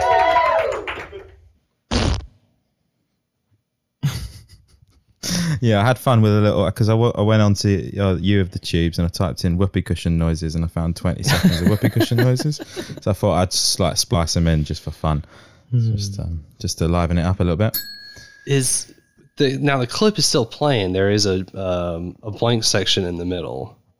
Oh, take that out. Stop that playing. Okay. That's been a mistake there. Something horrible's gone wrong. I just wanted to make sure before I stopped. I'm not sure. You just have it's probably West Clark 7, because I pulled that just for that little, to get the countries in there, because he calls his house band Johnny and the West Clark 7, and I always thought that's a good name for West Clark 7's a great name for a band, isn't it?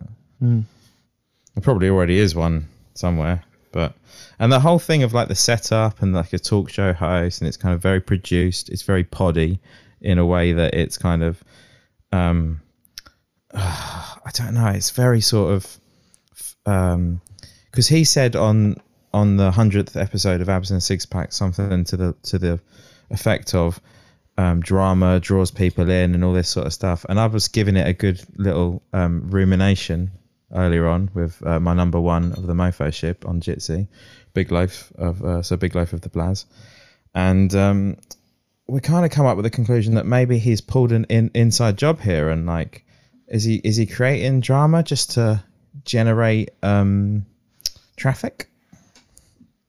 I kind of wonder, I mean, I gave the guy the benefit of the doubt because he's done some really brilliant creative work in the past, but the Ants song. The Ants song would be his crown. The crown in his, that's the summit, and his Jesus is King crowning achievement. Moment. And I gave him the benefit of the doubt, but the guy makes it impossible to work with him. Yeah. So it's true. Yeah, I mean, I've since ended our working relationship. He did ask to come on here, didn't he? Yeah. And I blocked him, and then I saw you reply, and I thought, oh no, I'll have to go back. And so I just posted the link into an internet search engine of choice, and looked at it that way, and saw what he said, and he said, come on. And I almost half said last night, oh, why don't you bring some clips to Misinformed Nation? But I didn't know really how it would go down. I don't really give a like I said to him, I went, I don't really care about any of that drama bollocks. Like, yeah, I'm gonna try and get this out as quickly and concisely as I can. I'm not of the mindset that drama is fun content or necessarily healthy. It's not good content. Let's put it that way. It's low hanging fruit content for sure.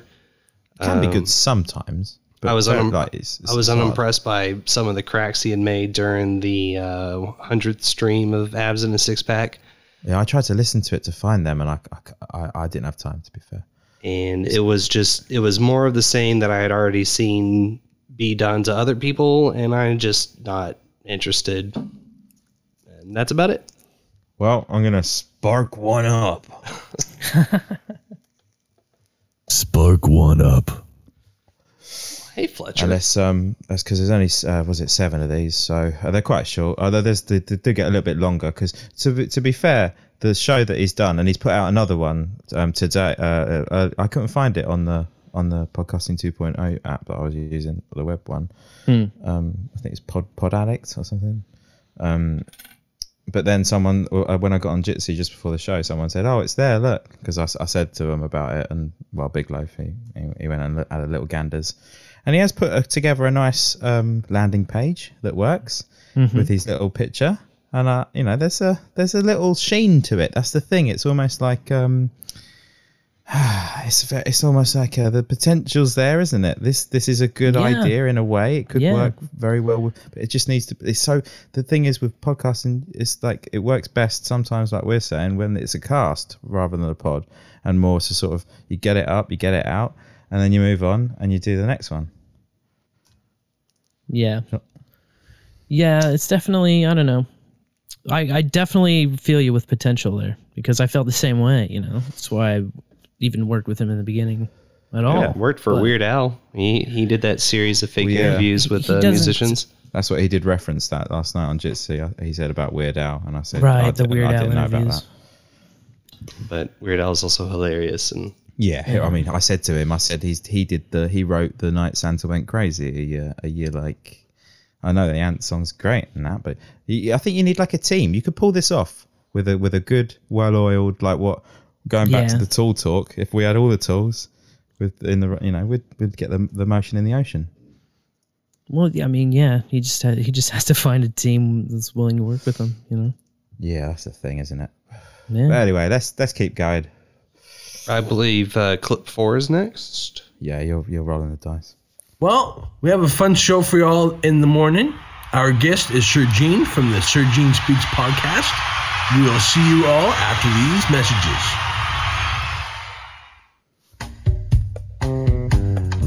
I know you. I know what you need. I know your secrets. I know your innermost fantasy. Call now and talk to your algo. I know you want to call me. I know all your deepest thoughts and desires, like the fact that you're totally gay and into trannies. Just do it. Call me now, and let me make you feel all better. 1-888-888-8888. Call toll-free adults only. Call now and let me know what you smell like down there. All right, we're back with Sir Gene. So how you doing, Gene? I am doing good. You host a podcast called Sir Gene Speaks. Yeah. Now, you're still listening to the show, obviously, right? Yeah. Yeah, he's got my little whoopee cushion in there. Keep listening for the whoopee cushion, everyone. Pay attention, stay awake. Click, click. I actually have sitting around here somewhere. It's a VHS movie I made back when I was probably 13 or 14. It was a Lego parody of Evil Dead, but all of the voices were done with the speech or the text to speech. Nice. I made a whole series of Star Wars movies called I think it was like Jew Wars or something, and it's all about the Jews being Jedi and the Nazis were trying to get them. And we reenacted it all on our little Nokias. That's why I rang the bell for Phone Boy when he's not. Nice. Potato can for the win. Yeah, it was good. We put my little cousin as Darth Vader. It's hilarious. He's not that funny, to be fair, Lavish. He said in the chat, the Saturday guy just isn't that funny. And it's true. That is the thing. If he's not, it's just, it's okay. It's a sort of shock tactic, but it's almost like the same sort of shock tactic that I brought previously on an unaired show with Amol Rajan doing the BBC thing where he does an interview with the CEO of Google. but he does a little introduction episode before that's 3 minutes long. It's way more interesting and says a lot more about what he's about.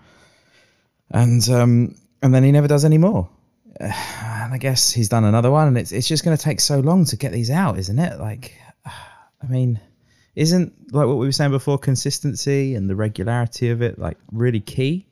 Yeah, it's a big part of it. I think that I see him hound people to either send in material for his show or to listen to his show, and if you're going to put out an episode every 3 months, and it's like.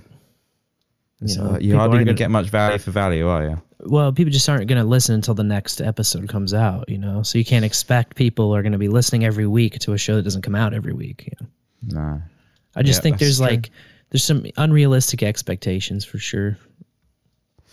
Well, I'm interested to hear. I will listen to episode 2 with Sir Seat Sitter because I feel like there's no point in. I don't ever give up on anyone. Even though I have blocked him on No Agenda Social, because I do feel like he is kind of a troll, but a very sort of, I don't know, like Darren O'Neill kind of summed it up when he's like, well, I blocked you for a reason because I just got no time for this bullshit. Like, right. And I mean, there's in a way. There's a lot of people that approach me to work on different projects, and I try to give people the benefit of the doubt. But yeah, there's only so much time and effort I can put in, and if you're just going to burn the bridge between us, like I have no interest in rebuilding that, And yeah, like you're saying, like there was a moment where, it just got really tense, but I had to just step back away and think, is this really worth it? Is this worth like rebuilding a bridge to a place I don't want to ever go? Mm-hmm. Especially when there's that highway there that just goes straight past that town. Yeah, and there's other projects. There's other projects, and so if I'm going to help you with your project, that's more time I'm taking out of all the other ones I'm working on. You did a good effort. And, I think it was a good swing and a hit, to be fair, with what you recorded and the material you was presented. Well, I think your content's pretty good in it. He made just a simple request for part of what he wanted in the intro, so I just did a read of it. Nice. Well, let's get this. I don't know. Where are we? 5, 6, somewhere around? 5, yes. Let's get 5 done. You got any stories? I remember one of the stories about Bill is from the 80s. You talking about the time I shit myself in French summer school? In August of 87. No, I'll tell you. You'll just fuck it up. All right. So back in August of 87, I was in the French summer school, and I was sitting in class, and the teacher was talking, and all of a sudden I had to fart. And you know what they say about farts? Yeah. You can't trust them. Well, it wasn't a fart. It was a shirt. Oh, no. And as I was coming to this realization, boom, that's when the teacher called on me. I guess he thought I wasn't paying attention. He was right. Got it. So then he starts to quiz me and I call an answer in French. So he's like, qu'est-ce que c'est? And I become a blubbering mess. And I'm saying anything to get the attention off me. Right. Then the hottest girl in class got out of her chair and she came over me to cheer me up and help me out, and she wrapped her arms around me to give me a reassuring hug. Right. And immediately she yells, "Oh God, it smells like shit over here. Ew, Billy shit his pants." And the whole class laughed and called me Pepe Le Pew for the rest of the summer. So that's the sequencing Wednesday. Yeah, thanks for bringing it up, asshole. You don't see me bringing up your glory days of swing dancing. We were a bunch of cherry-popping daddies, I'm sure. A lot of friends I know did that. I mean, it's that canned laughter, it puts me off so much. It really so grating. It's like grating at my very core. It's not cuddling my ear holes, which I hope I'm doing now. I mean, the cuddle after that grating must be nice for you. That's what's on the quince jam of this sourdough. Earwax. There you go. I don't know. It's like, what? Is it therapy? Is it true? It's like, oh. And it's cringy, isn't it? I mean, he's a specialist in cringe. You got to give him that. No doubt. Pushes the envelope if there's one to be pushed, I suppose. No doubt. It's hard. It's hard to know how serious he takes any or all of it, and that's why I don't have time. You know what I mean? Like I can't figure it out myself. Well, you've got enough time for another couple of clips. Oh yeah, absolutely. It's funny because I was thinking during that last one, he actually asked to be on this, and now you are. There you go. Yeah. You're on it. You made it. Mission accomplished. Good job, Gwyff. Cheers, Matt. Number 6 here. You're a fan of No Agenda. How come John C. Dvorak hasn't unblocked me on No Agenda social yet? You just weren't offering enough coinage, that's all. John blocked me a couple of months ago. Adam blocked me like a month ago. Okay, so just recently. I think Adam will unblock me before John. Adam seems more reasonable. Much more reasonable. Yeah. You know who it reminds me of is Ping Trip. Yeah. To some degree. Okay. Without Ping Trip. Well, I mean, Ping Trip has done videos with himself, but as far as like the redo of the Joe Rogan conversations. Yeah. Yeah, it's that. It is that kind of, it's like an offbeat. It's a syncopated melody to the, and I was thinking about it earlier on with number 1 on the Mofo ship, in the Builder Bridge here. Like, what's the guy doing? Like he's appealing to a subculture that he's constantly aggravating and it's like, it's so specific. All of this stuff that he's doing is like very, it's hard to see the worth in it and the amount of time and effort that it must have. I don't know. I mean, it seems Herculean to me. That's why I'm, it's weird. He just recruits sparse allies just to go to total war with them, and the cycle continues. It's gonna. I don't know. He's got an endless supply with the nation because we're always growing in numbers. This lot. No doubt. We're that lot. We're the vanguard, aren't we? We're the ones that are going to have to face this stuff down and make sure it stays right for the next lot coming through. Yeah. Couldn't have said it better. But it's like it's a participation, and it's like I've got plenty of time for people who want to participate in this lovely little experiment going on here. But it's and then when last night when he said on Jitsi, "Oh, have you not heard my podcast?" I said, "Oh, I didn't know you had a podcast. Have you ever mentioned it anywhere?" I didn't. And he went, what do you mean?" And then the whole room was like, "Well, he's always mentioning it." And then I just rung the bell. And went, troll to troll. Yes. Best moment of my day. But it's the moment that I learn how to love him a little bit more. Yeah, I mean, I'm not. I can see the shine. It's just like I always said. Yeah, we're nearly there, aren't we? We've only got one more, I think, and it's a shorty. I think I wound down. Those are the longest ones. Now we can just ease on in there, land this plane. Please keep your hands inside the ride at all times. Yeah, I want to start an all-you-can-eat Indian restaurant for dogs and call it Mango Lassies. Now that's a neat idea. Yeah, I just got to figure out where I'm going to put all the dog poo. I see. Well, that about wraps things up. Thank you. West Clark 7, can you guys play us out?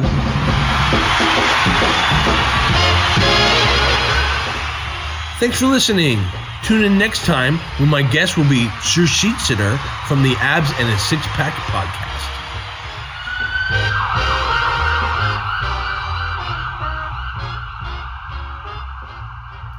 Yeah. Sir Saturday Night in the Morning is deceptively edited and is bad satire at best. I mean, this. I will say, I think having the backing band gag is pretty funny. Yeah, that's good. That's a good gag. But the thing is, it's so insulting. Like, I cut out so much stuff that is just. Yeah. I think if there was a way, maybe if you had a musician that you could hire or something, maybe somebody from a church that could pipe in on an organ. Like if someone was really like starting to feel their passion rise and they kicked open that fucking rant juice, and they just go for it. Have someone on organ live, that would be pretty amazing. But I'm not sure. Like I don't know how well it could be pulled off with just playing canned music. It's just, I mean, I don't know. It's a sourdough. What can I say? Well, Gwiff's onto something when he says, there needs to be more pieces to the puzzle. It's just the start of something, but that's part of the long old road.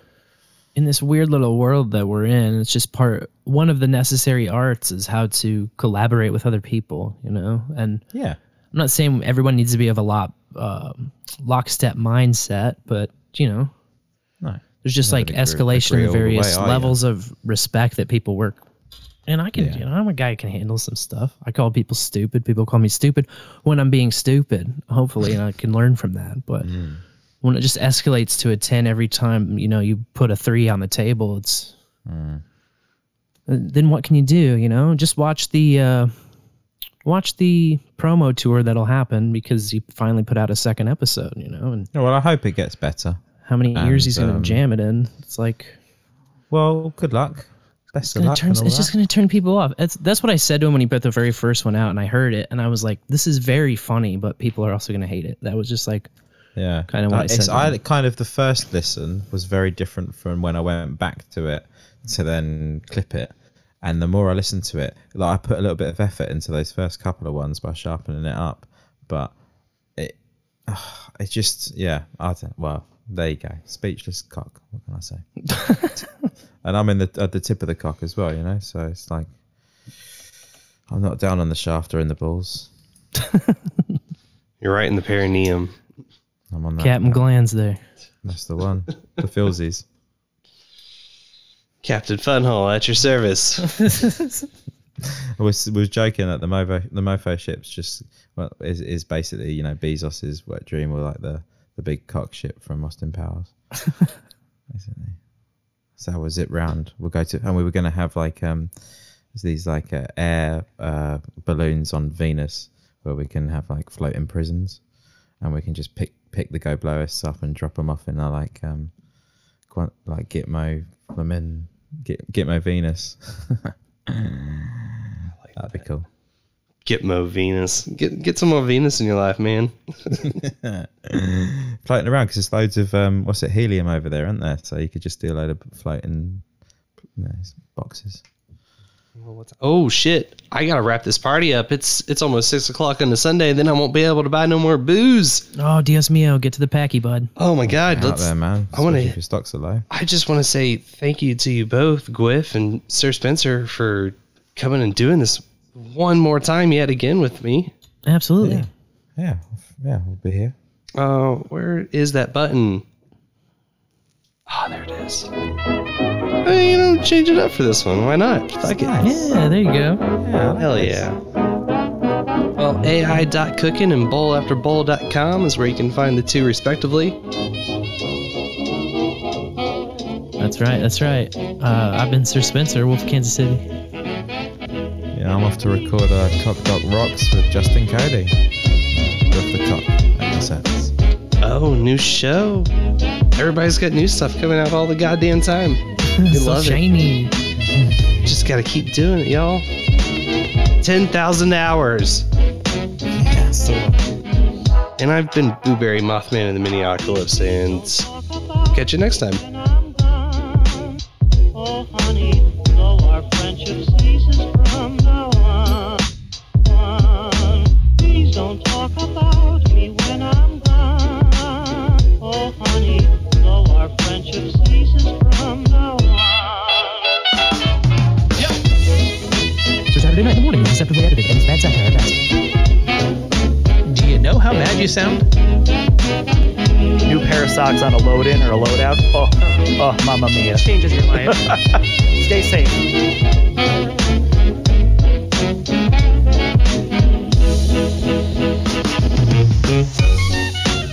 New pair of socks on a load in or a load out? Do you know how bad you sound? Oh, mamma mia. Changes your life. Stay safe.